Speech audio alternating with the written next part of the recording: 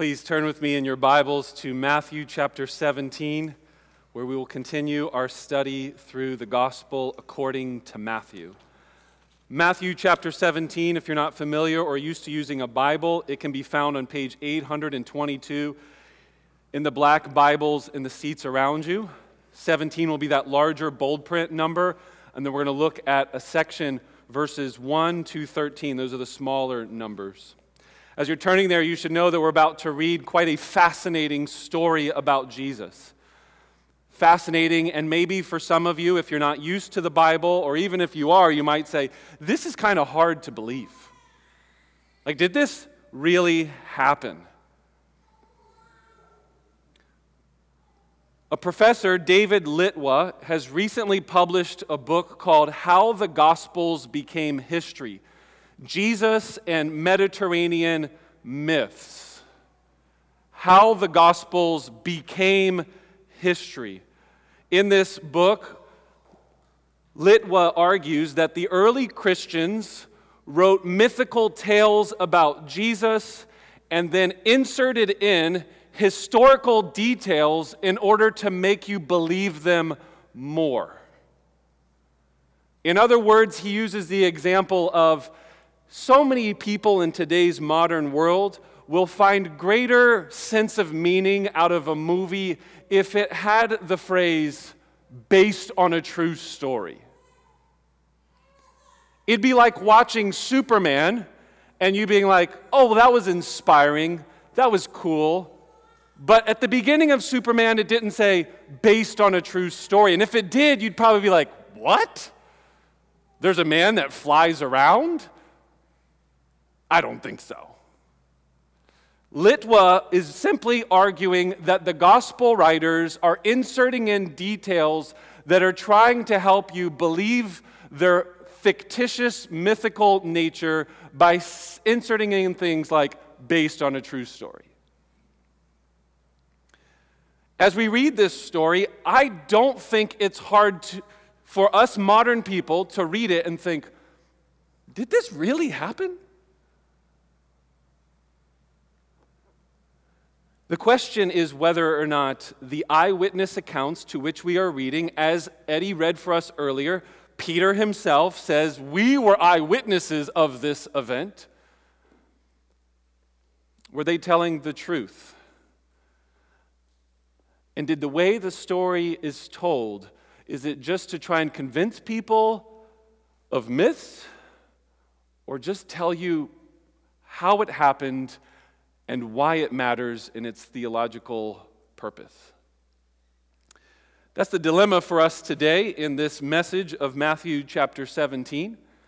And as we work through it, I want to hopefully point out that one of the things you're going to notice in many of the stories, especially the Gospels, is that there are not just historical details, which there are, several of which that don't seem to make much sense if you're just telling a myth story, like the name of certain characters that aren't even historically important. Just, hey, here's so-and-so that helped carry up Jesus' cross, and here's his two sons. Why add those details? More than likely because those people were still alive. In the same way that Paul says in 1 Corinthians chapter 15, 500 different people saw Jesus risen from the dead. Hard to believe for a modern audience, isn't it? Somebody coming back from the dead. But 500 people saw him. Mass hallucinations do not happen. And you don't add historical details into the story that don't help your cause. Say, for example, the first eyewitnesses of Jesus' resurrection were women.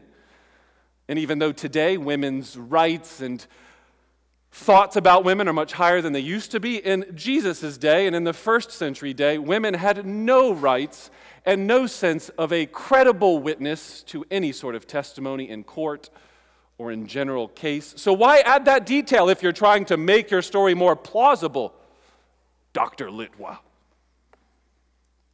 Or in our story, another of many instances to which the very disciples who are putting together these stories are telling the story, not just in somewhat of a historical standpoint, but in a theological one, but then also in a self-deprecating way.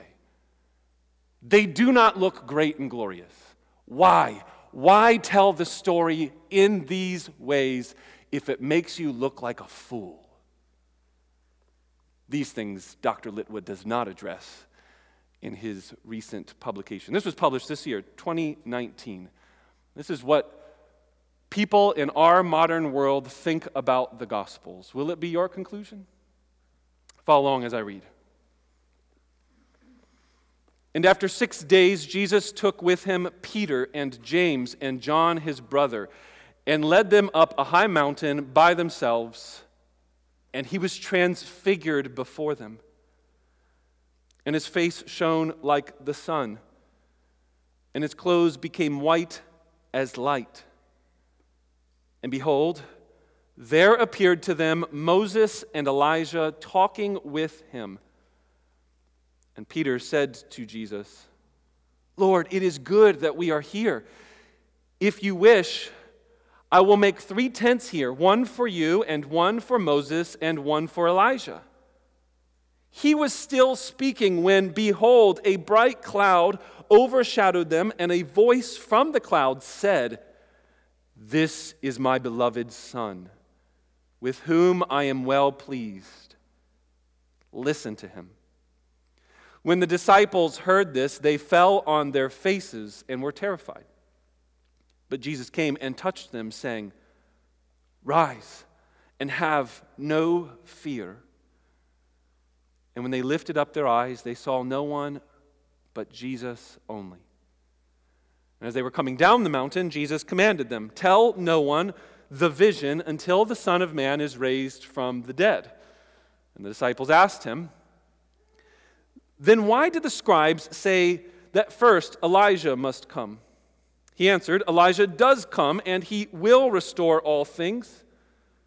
But I tell you that Elijah has already come, and they did not recognize him, but did to him whatever they pleased. So also the Son of Man will certainly suffer at their hands. Then the disciples understood that he was speaking to them about John the Baptist. On the screen behind me, I'll give you a big idea, so you can just hopefully have one simple big idea for this story of what it means in general and what it means for your life. We are being called in this passage of Scripture to hear his voice, see his glory, and when we do, we will be transformed. We must hear his voice, see his glory, and by doing so, we will be transformed. Let's start with the first part of that big idea. We're being called here to hear his voice. I do believe this is one of, if not the main idea of this story. Hear his voice. There's several different contrasts in terms of hearing the voice. And then you have the most definitive and explicit command in this text, and it's coming from the voice from the cloud. Look right there in the middle of this story, verse number 5. A voice from the cloud said, This is my beloved Son, with whom I am well pleased. Listen to him. This is what I mean. Hear his voice, the voice of God through Jesus the Christ, the King, the authoritative voice is Jesus. Now compare and contrast the voice coming from the cloud, and notice the way verse 5 starts. He was still speaking. Who's the he that's still speaking? Well, look back at verse 4. Peter. Loudmouth Peter speaks up again. We have 3 straight stories where Peter is representing the disciples and quickly speaks up. The first time it goes really well. Jesus asks a question, Hey, who are people saying that I am? Peter responds to Jesus and says, You are the anointed one, the Christ, the Messiah. And he says, Wow, blessed are you. God must have given you this revelation. It goes really well. And then, just in a matter of moments, the very next story that we looked at last week, it goes really bad for Peter. He speaks up as Jesus says that I am heading to Jerusalem to die and be raised again on the third day. And Peter takes Jesus aside and says, hey, Peter, hey, Jesus, no. This is not going to happen. The Messiah of the people of Israel, the king of the nation of Israel, is not going to die. You're going to kill. You're going to conquer. No. We're not having this. This must never be. So Peter speaks up. And Jesus tells him, you are acting like Satan with those words. You are a stumbling block before me. Not the rock that I will build my church, but the rock that I will trip over on my way to the will of God. Story 3 in a series of stories about Peter speaking up. He speaks up here when he sees the transfigured, also translated, the transformed Christ. And he says, in Mark's gospel, he doesn't even know what he's saying, but I think the way Matthew tells it is just as clear. Notice he says, hey, we should make tents here, one for you, and one for Moses, and one for Elijah. Now, why does he say that? Either A, he just does not know what he's saying, and he's just like, I got to say something. Or, based on what we just looked at last week, Peter is not happy about the idea of Jesus going to Jerusalem. He's trying to delay the inevitable of the cross. Let's stay here. Let's not talk about that taking up your cross thing anymore. This is good. I like this. This feels good. I like this moment. Can we keep this moment right here? I don't want to go to that moment you just talked about, moving to Jerusalem and dying on a cross. No, thank you. And notice the way Matthew tells the story. As Peter is still speaking, his voice gets just pushed to the side. A voice from the cloud speaks. In other words, Peter, shut up. Stop your talking. The voice from the cloud overpowers Peter's voice so that you know that whatever Peter is saying does not matter. Whatever ideas he has about, let's just keep this moment. Let's not head to Jerusalem. Let's stay right here, Jesus. No. We do not want to hear that voice. We want to hear the voice from the cloud because the voice from the cloud is the very voice of God. Cloud, the whole point of that imagery is to help you understand that the cloud of the presence of God, the very cloud that we just read about in Exodus 24 when Becca came up here and she was reading about there being these people going up onto a mountain. Cloud, presence of God, the voice of God, the law of God being revealed. So now God's voice is going to speak through this cloud, and what is that voice going to say?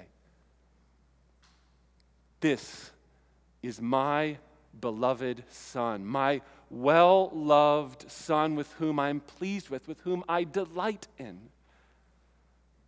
The sermon title in your bulletin says what? This is Jesus, the ultimate delight of the Father.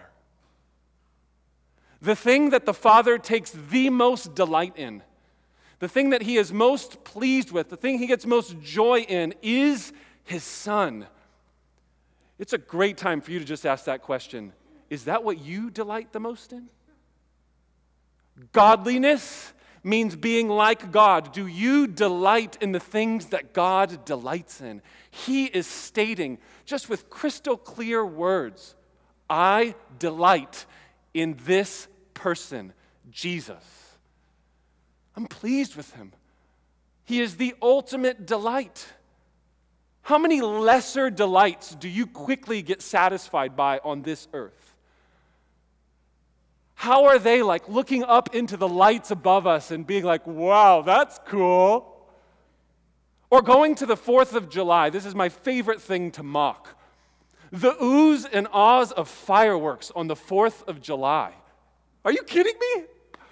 I mean, it's fine. Like, you can enjoy them. I'm not trying to, like, mock you terribly. Just a little bit. Like, we get enamored by a few sparks in the sky? No. Whip out a telescope. Open your eyes, but not for long, and try and look at the sun before you realize you might be blinded. Jesus' face shines with the brilliance of the sun. He is glorious beyond compare. Hear his voice. Do not be overcome with lesser glories and lesser satisfactions. Have your joy and your delight in Jesus, like the Father is delighting in Jesus. And then when you have delighted him in this way, the command is to listen to him. The word listen to him is the word for hearing, with the understanding that you will obey what you're listening to. I'm sure I've made this point before, but it's helpful here to just quickly make sure we're all on the same page here. If I tell my children, go clean your room, and then they go the opposite direction, head downstairs into their basement, and go play with their toys. And then I come downstairs and I say, children, why didn't you listen to me? I'm not saying, why did you not audibly hear waves going through your ears and hear what I said? I'm asking, why did you not obey me? All through the Hebrew Bible, the word listen has the connotation of obey. And so it is in this context. It is understood, it is presumed. When you hear Jesus' words, don't just hear them, obey them.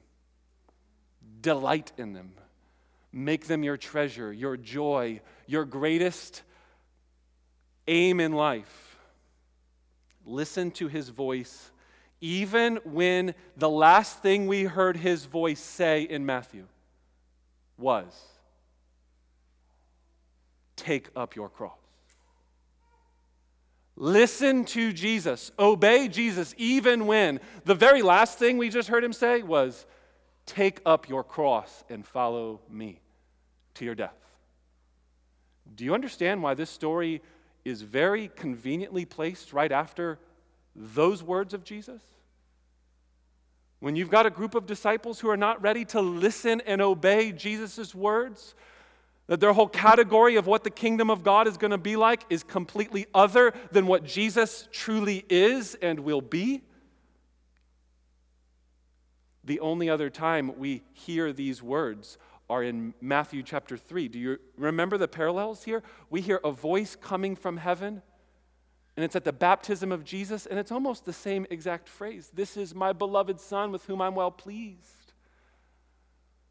Here the voice is telling us, listen to Jesus. Peter's voice gets overtaken by the voice of the cloud, who's pointing at the voice of Jesus. But there's one other key important detail. There's that question of why in the world is Moses and Elijah all of a sudden appearing? Now, verse 9, if you look down, says that this is a vision. Does this mean that they literally, physically, in some sort of bodily form appeared? If you know, Elijah was never died in the Old Testament. When you read 1st and 2nd Kings and you read the stories about Elijah, you realize that he just departed from this earth. The Jewish tradition also says different than what you all have in Deuteronomy. So there was this book called The Assumption of Moses. It was very popular literature in Jewish world, and it was that Moses never died. He went up to the mountain and he just kind of departed, kind of like Enoch and Elijah. I don't think that's accurate according to the Bible, but that was a tradition in the Jewish world. So you got two guys. Both of them in the Jewish world would have been thought in popular culture of Jesus' day to have never died. That's one thing they have in common. So it's not too surprising to think, oh, well, maybe they're back on the earth, or they're appearing themselves again because they never died. But there's also this other idea that both of them went on mountains. Both of them received revelations. Both of them were in the cloud of God. I mean, there's so many different connections to both Moses and Elijah that the more you study the background of the Old Testament and then see this, you're like, yeah, that makes a lot of sense to some degree, at least on a theological perspective. Now again, it's called a vision, so I don't think we have to be overly dogmatic to think whether or not there were actual physical beings there or not, and then all of a sudden they just disappear. What we know is there's Jesus and there's 3 disciples, Peter, James, and John. We know that they're on a high mountain. We don't know which mountain it is, and people are just making guesses. But here's, I think, the point that's important to take away and why it means you should listen and obey Jesus. Moses is the representative of the law, the first 5 books of the Old Testament. Elijah is one of the prominent, if not the greatest prophets in the series of prophets, and he represents the prophets. So Christian tradition, as they've read this story, many of them have suggested that Moses and Elijah together represent the voice of God throughout all of the Jewish scriptures, the law and the prophets. In fact, when you read through the Old and New Testament, especially in the New Testament, you'll notice that they summarized the whole Old Testament with this little phrase, the law and the prophets, the law and the prophets. In other words, your Old Testament could be summarized not just with those 2 words, but with these 2 characters, Moses and Elijah. So let's reset the scene for a second. You've got Moses and Elijah and 3 Jewish men that are accustomed to thinking these are the prominent men that Jewish people would look to as we listen to these guys. We listen to those words. We have our entire religious tradition based on listening to Moses and his teaching and Elijah and his life and all he represents as the prophets. And standing in the middle of those 2 men and the symbols to which they are, the voice says nothing about Moses and Elijah, and by the time they look up, they're gone. There's only Jesus. Listen to him. You see what's going on here? This text is telling you, obey the supreme revelation of God through the greatest and final Moses and greater and final Elijah, Jesus the Christ, the King. You need to obey and submit and listen to him. So, friends, many of you in this room call yourselves followers of Jesus. The most simple way to understand following Jesus is to listen to him and obey him. Does that mark your life in any way? If you're here as a guest or visitor today, this is what we mean by being a Christian, by being a follower of Jesus. It is we listen to Jesus and we obey Jesus. Now, we're going to explain by the end of this message why and how, but for now, just what it is, what we mean by Christian and following Jesus, listen and obey. Listen in order to obey. Unfortunately, all of us in this room, we have what are called hard of hearing, hard hearts. Or you could say it this way, we have competing voices. In the same way that there's Moses and Elijah on the top of a mountain, well, I wonder who's going to win this one. Jesus, you know. How many of you have multiple voices that are vying for your attention? Multiple authorities in your life. And you are listening to them to your destruction, to your harm. If we listen to the voice of the academy, then we will throw away the Gospels and not listen to really Jesus much at all, because as we just heard, professors like David Litwell will say, oh, well, these are just made up fictional, mythical tales, and they just added some historical details in order to help you believe them. If we listen to the academy and the authorities of this world, they will deny God, they will deny Jesus, they will push him to the side, if not push him away altogether. Some of you are listening to the authorities of your parents, in contradiction to your King, Jesus. All throughout the Gospels, we hear Jesus saying, my family is those who hear my word and obey it and do it. That is what it means to be a part of the kingdom of God. Do you remember the story when Jesus had his mom and his brother and sisters trying to get his attention? And then people are like, hey, Jesus, your mother and your brothers and your sisters, they're trying to get a hold of you. And he's like, that family, That's not as ultimate as this family of those who hear my word and do it. Is that true in your life? Think through how many things your mom and dad might have taught you, some of which probably were good, but how many of which are not? And your identity, your sense of understanding of this world is shaped by that voice. It's a big voice. And if that voice is in contradiction to Jesus, who are you going to choose? How many of us are listening to the voice of the popular culture, of what it means to be successful? Do you see how long this exercise could go? This is what we should be doing with this word this morning. Whose voice are you hearing? Listen to Jesus. Obey him. The voice from the cloud speaks definitively and authoritatively. This voice is supreme. It is for your good. It is the best voice you could hear. Center your whole life around it. When you hear his voice, I hope you know that it can be just as humbling as seeing his glory. When we read 2 Peter chapter 1, Eddie came up here, our first reading of the day.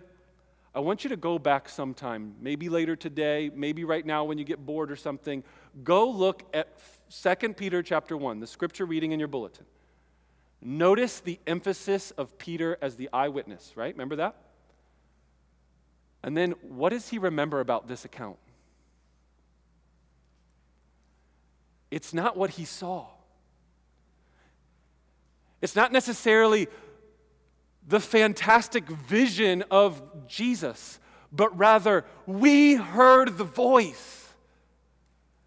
And then he repeats the phrase, "This is my son with whom I'm well pleased." And then he applies that very life-shaping moment to, therefore, we have God's word more confirmed. The word of God is true. It's not myths. God is speaking through human beings, through the Holy Spirit. He's talking about the voice and word of God. That's how Peter remembers this event. How will you remember it? That Jesus was shiny? Well, that's cool. That was a neat trick, Jesus. Or that God was speaking and validating the authority of the word of Jesus. As Hebrews chapter 1 says, God has spoken in various times and in various ways, but in these last days, he has spoken to us through his Son. What the writer of Hebrews is trying to get at is that God has spoken in various forms and in various ways all through human history, but the final and the decisive and the ultimate word is through Christ, the Word who has become flesh. So hear his voice. Secondly, see his glory. In verse 2, it says, after they went up on a high mountain, he was transfigured, or as I mentioned previously, he was transformed. It's the word for metamorphosis that we have in our English language. He was transformed before them, and then make sure you notice the similes here. He did not necessarily literally shine as the sun. There was some sort of brilliance about them, but it was like the sun. Or in the next phrase, and his clothes became white as light. Whatever these descriptions are supposed to point to in terms of what actually happened, in other words, if you were to have a video camera of this event, I have no idea what you would have seen. That's what I'm telling you right now.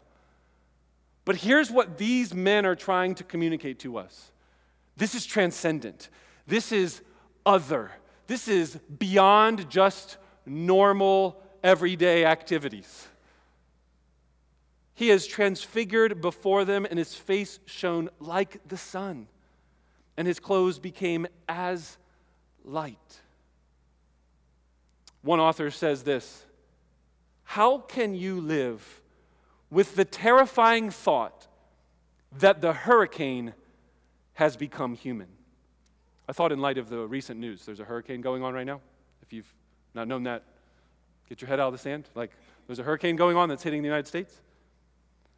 And so this quote came to my mind this week. How can you live with the terrifying thought that the hurricane has become a human? That the fire of God has become flesh? That the very life itself came to life and walked in our midst? Christianity either means that reality or it means nothing at all. It is either the more devastating disclosure of the deepest realities of the world, or it is all a sham, a bunch of nonsense, a bit of deceitful play acting. And however, most of us who are unable to cope with saying either one or the other condemn ourselves in the shallow world that lives in between. The author's trying to say that if God has become human, that means that the creator of the cosmos, the infinite power of God, has become human itself. Can you say that? If you can, it is terrifying. Terrifying in the very sense of the word. That is a terror. How awful, filled with awe, is the thought that God has become human, that he is approachable. Notice the way the story says, and then Jesus had to touch them because they were down on their faces. Friends, I hope that every once in a while, beholding and seeing the glory of God does not just give you a head nod, but physically brings you to your knees. We are not just intellectual worshipers or internal heart worshipers. We are embodied human beings who worship with our lives.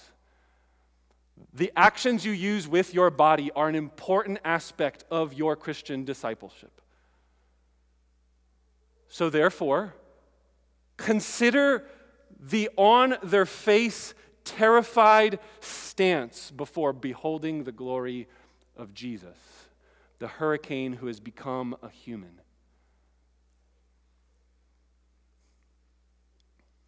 Do not live in the world in between, where you cannot say that that is in fact ultimate reality, or somehow just thinking that that's cute, or as the author just said, deceitful play acting. It's either a sham or this is ultimate reality before us. Which is it? Don't live in between. One of the Old Testament stories that should be radiating is the story of Moses. We read in Exodus chapter 24 that Moses already came up to a mountain and he was in the cloud of God's presence. Notice that in our very first verse, there's probably an allusion to the 6 days. You see that right there in verse 1 of chapter 17. And then 6 days went by, and then this event happened on the mountain. In the same way that happened with Moses. 6 days, days of preparation, and then something holy and awesome happens. There's a pattern throughout the Old Testament of this sort of 6-day preparation, and then the revelation of God in some sort of full, final way. So we have that echoed here in our story. It seems to be an allusion to Exodus 24. But then later in Exodus 34, do you remember when Moses comes down off the mountain? Do you remember that his face was shining? His face was shining because it was reflecting the very glory of being with God on top of the mountain. Moses is like the moon. You guys know what the moon is? It's bright. On a clear night, it lights up the sky. But it has no light in and of itself. That's Moses. He's not radiating light from himself. He's not the originator of this light. He's just reflecting the light that he saw when he was in the cloud on the mountain. Jesus is the sun. He is the radiance. He is the full splendor of the glory of God. He is not reflecting the glory of God. He is the glory of God. Or as Hebrews 1:3 says, I think we have this on the screen, He, Jesus, is the radiance of the glory of God and the exact stamp or imprint of His nature. Do you want to know what God is like? Then look and behold Jesus.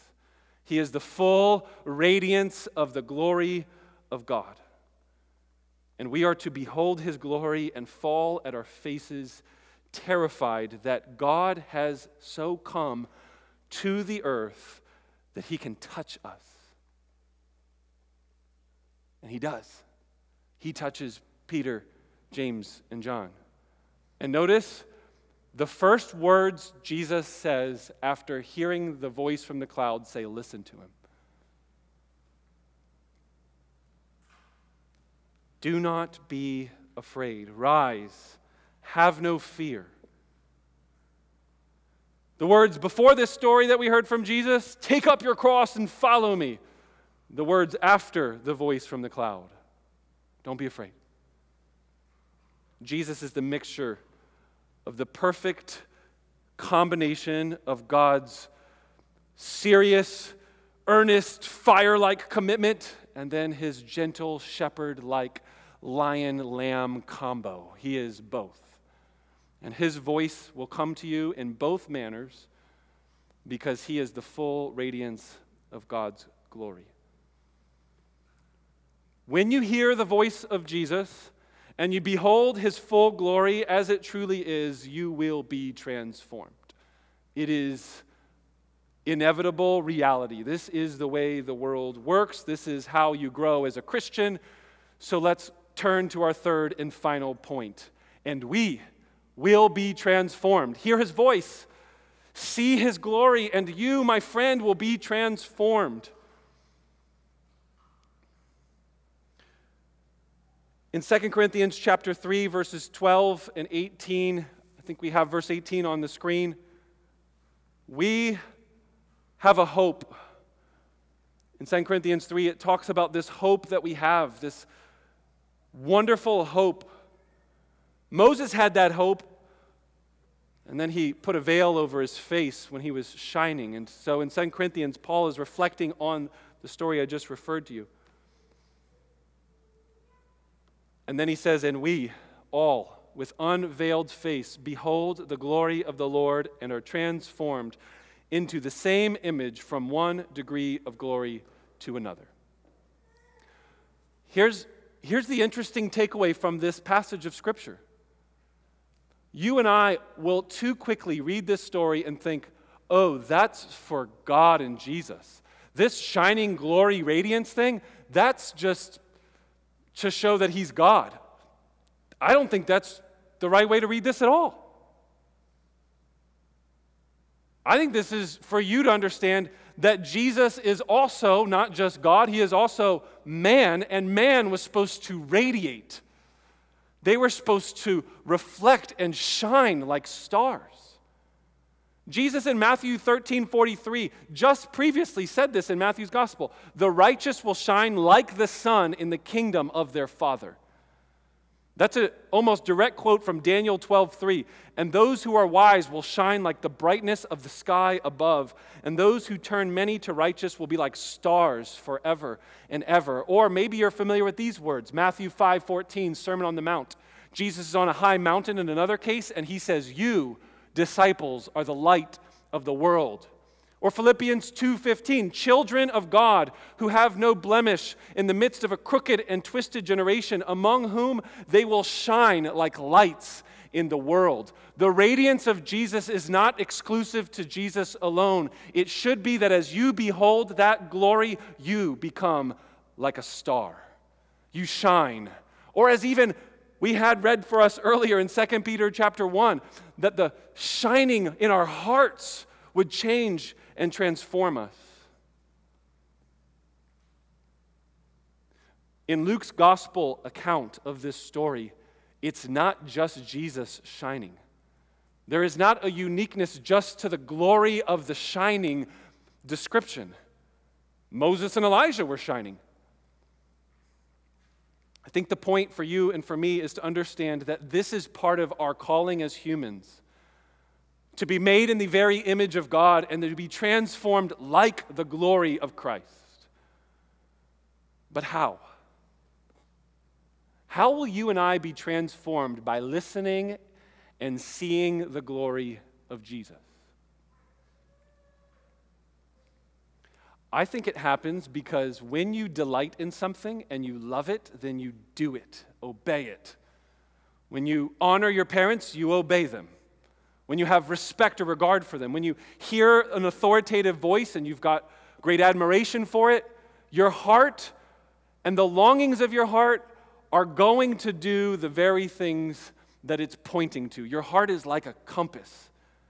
It's like that navigation system of your very being. It's telling you, okay, this is the direction we're going, and you're going to do what your heart wants. So when you hear the voice of Jesus and you behold his glory and you combine these aspects together, you will be transformed by it. You will see a superior, more authoritative, better voice to speak into your life. You will see a greater glory unlike anything you've ever seen before. You'll be like, I like that. I want that in my life. I'm not listening to these commands and thinking, yep, that sounds like a burden. You'd be like, that sounds amazing. I want that. So therefore, we commit ourselves to listen to and see the glory of God through his word and through his incarnate word, Jesus, and we're transformed. We're different people. We act different. We talk different. The very best way to hear Jesus and see his glory and be transformed is noticing that his glory is best revealed on another mountain, the Mount of Calvary. Several different scholars pointed this out as I was working through this text. There is a lot of interesting parallels between our story today and the story we're about to come across in a couple years. In other words, Matthew chapter 27. The scene at the Transfiguration parallels the crucifixion of Christ. If we're going to think about this revealed glory on a mountain, we must have in mind the later glory that will be revealed. And my guess is that as we think about its parallels and as you fix your eyes on it, some of you, maybe many of you, will feel your heart strangely warmed to this God and think, if that's what he's like, I want him. I want to obey him. Here on this mountain in Matthew chapter 17, Jesus is revealed in his shining glory. But in Matthew chapter 27, on a hillside outside of Jerusalem, Jesus is revealed in shame. Here in this story in Matthew 17, Jesus' clothes are shining so white. In Matthew chapter 27, there his clothes are stripped off and he is naked as soldiers are gambling for them. Here in this story, he is flanked by the great heroes of the Old Testament, Moses and Elijah, two of Israel's greatest heroes, representing both the law and the prophets. In Matthew chapter 27, there our Savior, the King of the universe, the hurricane who became a human, is flanked by two despicable criminals representing the level to which our rebellion against God has sunk. Here, in this story of Matthew chapter 17, a bright cloud overshadows the entire scene, and it falls, the men who are there fall to their face. There in Matthew chapter 27, darkness comes upon the land in the noonday. Here, Peter blurts out how wonderful all of this is, whereas he is later in Matthew hiding in shame, denying that he ever even knows Jesus. Here in this story, a voice from God declares, "This is my beloved Son." There, in that story, as Jesus is hung on a cross, a pagan Roman soldier declares to the surprise of everybody, not a Jewish man, but a pagan Roman soldier, "Surely this must be God's Son." The mountaintop of the Transfiguration and the hilltop of the crucifixion explain one another. The only way to understand either of them is to see them side by side. So do you see the glory in the cross? Do you see the radiance of God's glory shining through the darkness of the cross? And can you see the cross in the radiance of God's glory in Matthew chapter 17? It's the way the story ends. They're heading down a mountain and they're like, hey, we saw Elijah just now. So does this mean the long-awaited promises are coming true? And he says, you missed it. It's like missing your plane or a train. Like, it's gone. Like, it's not coming back. Elijah already did come and fulfill the promises. It was John the Baptist. Do you know how they treated him?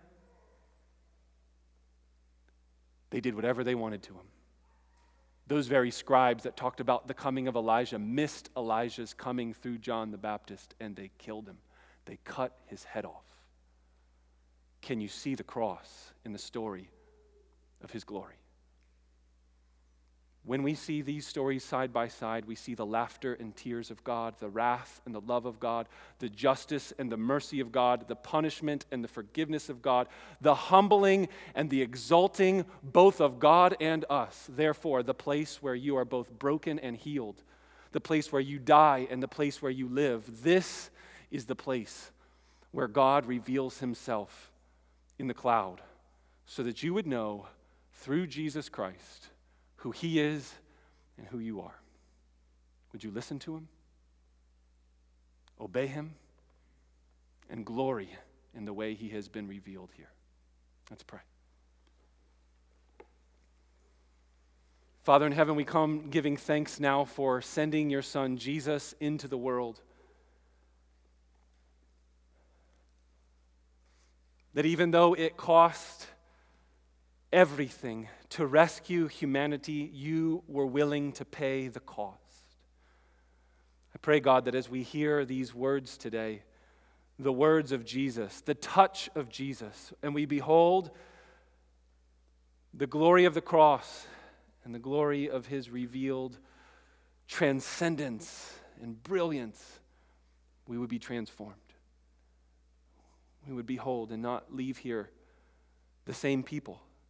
From one little degree of glory, one little baby step to another, God, I pray that your Spirit will come into our hearts as we behold you in the giving of the bread and the cup, as we sing these final songs. God, I pray that we would not speak and say and sing empty words, but that we would truly behold our God seated on his throne.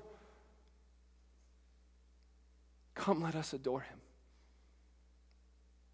So, Father, thank you for revealing yourself to us through Jesus Christ. Thank you for verifying this with eyewitnesses who did not care if they would look like fools for telling this true story. We pray this in Jesus' name. Amen.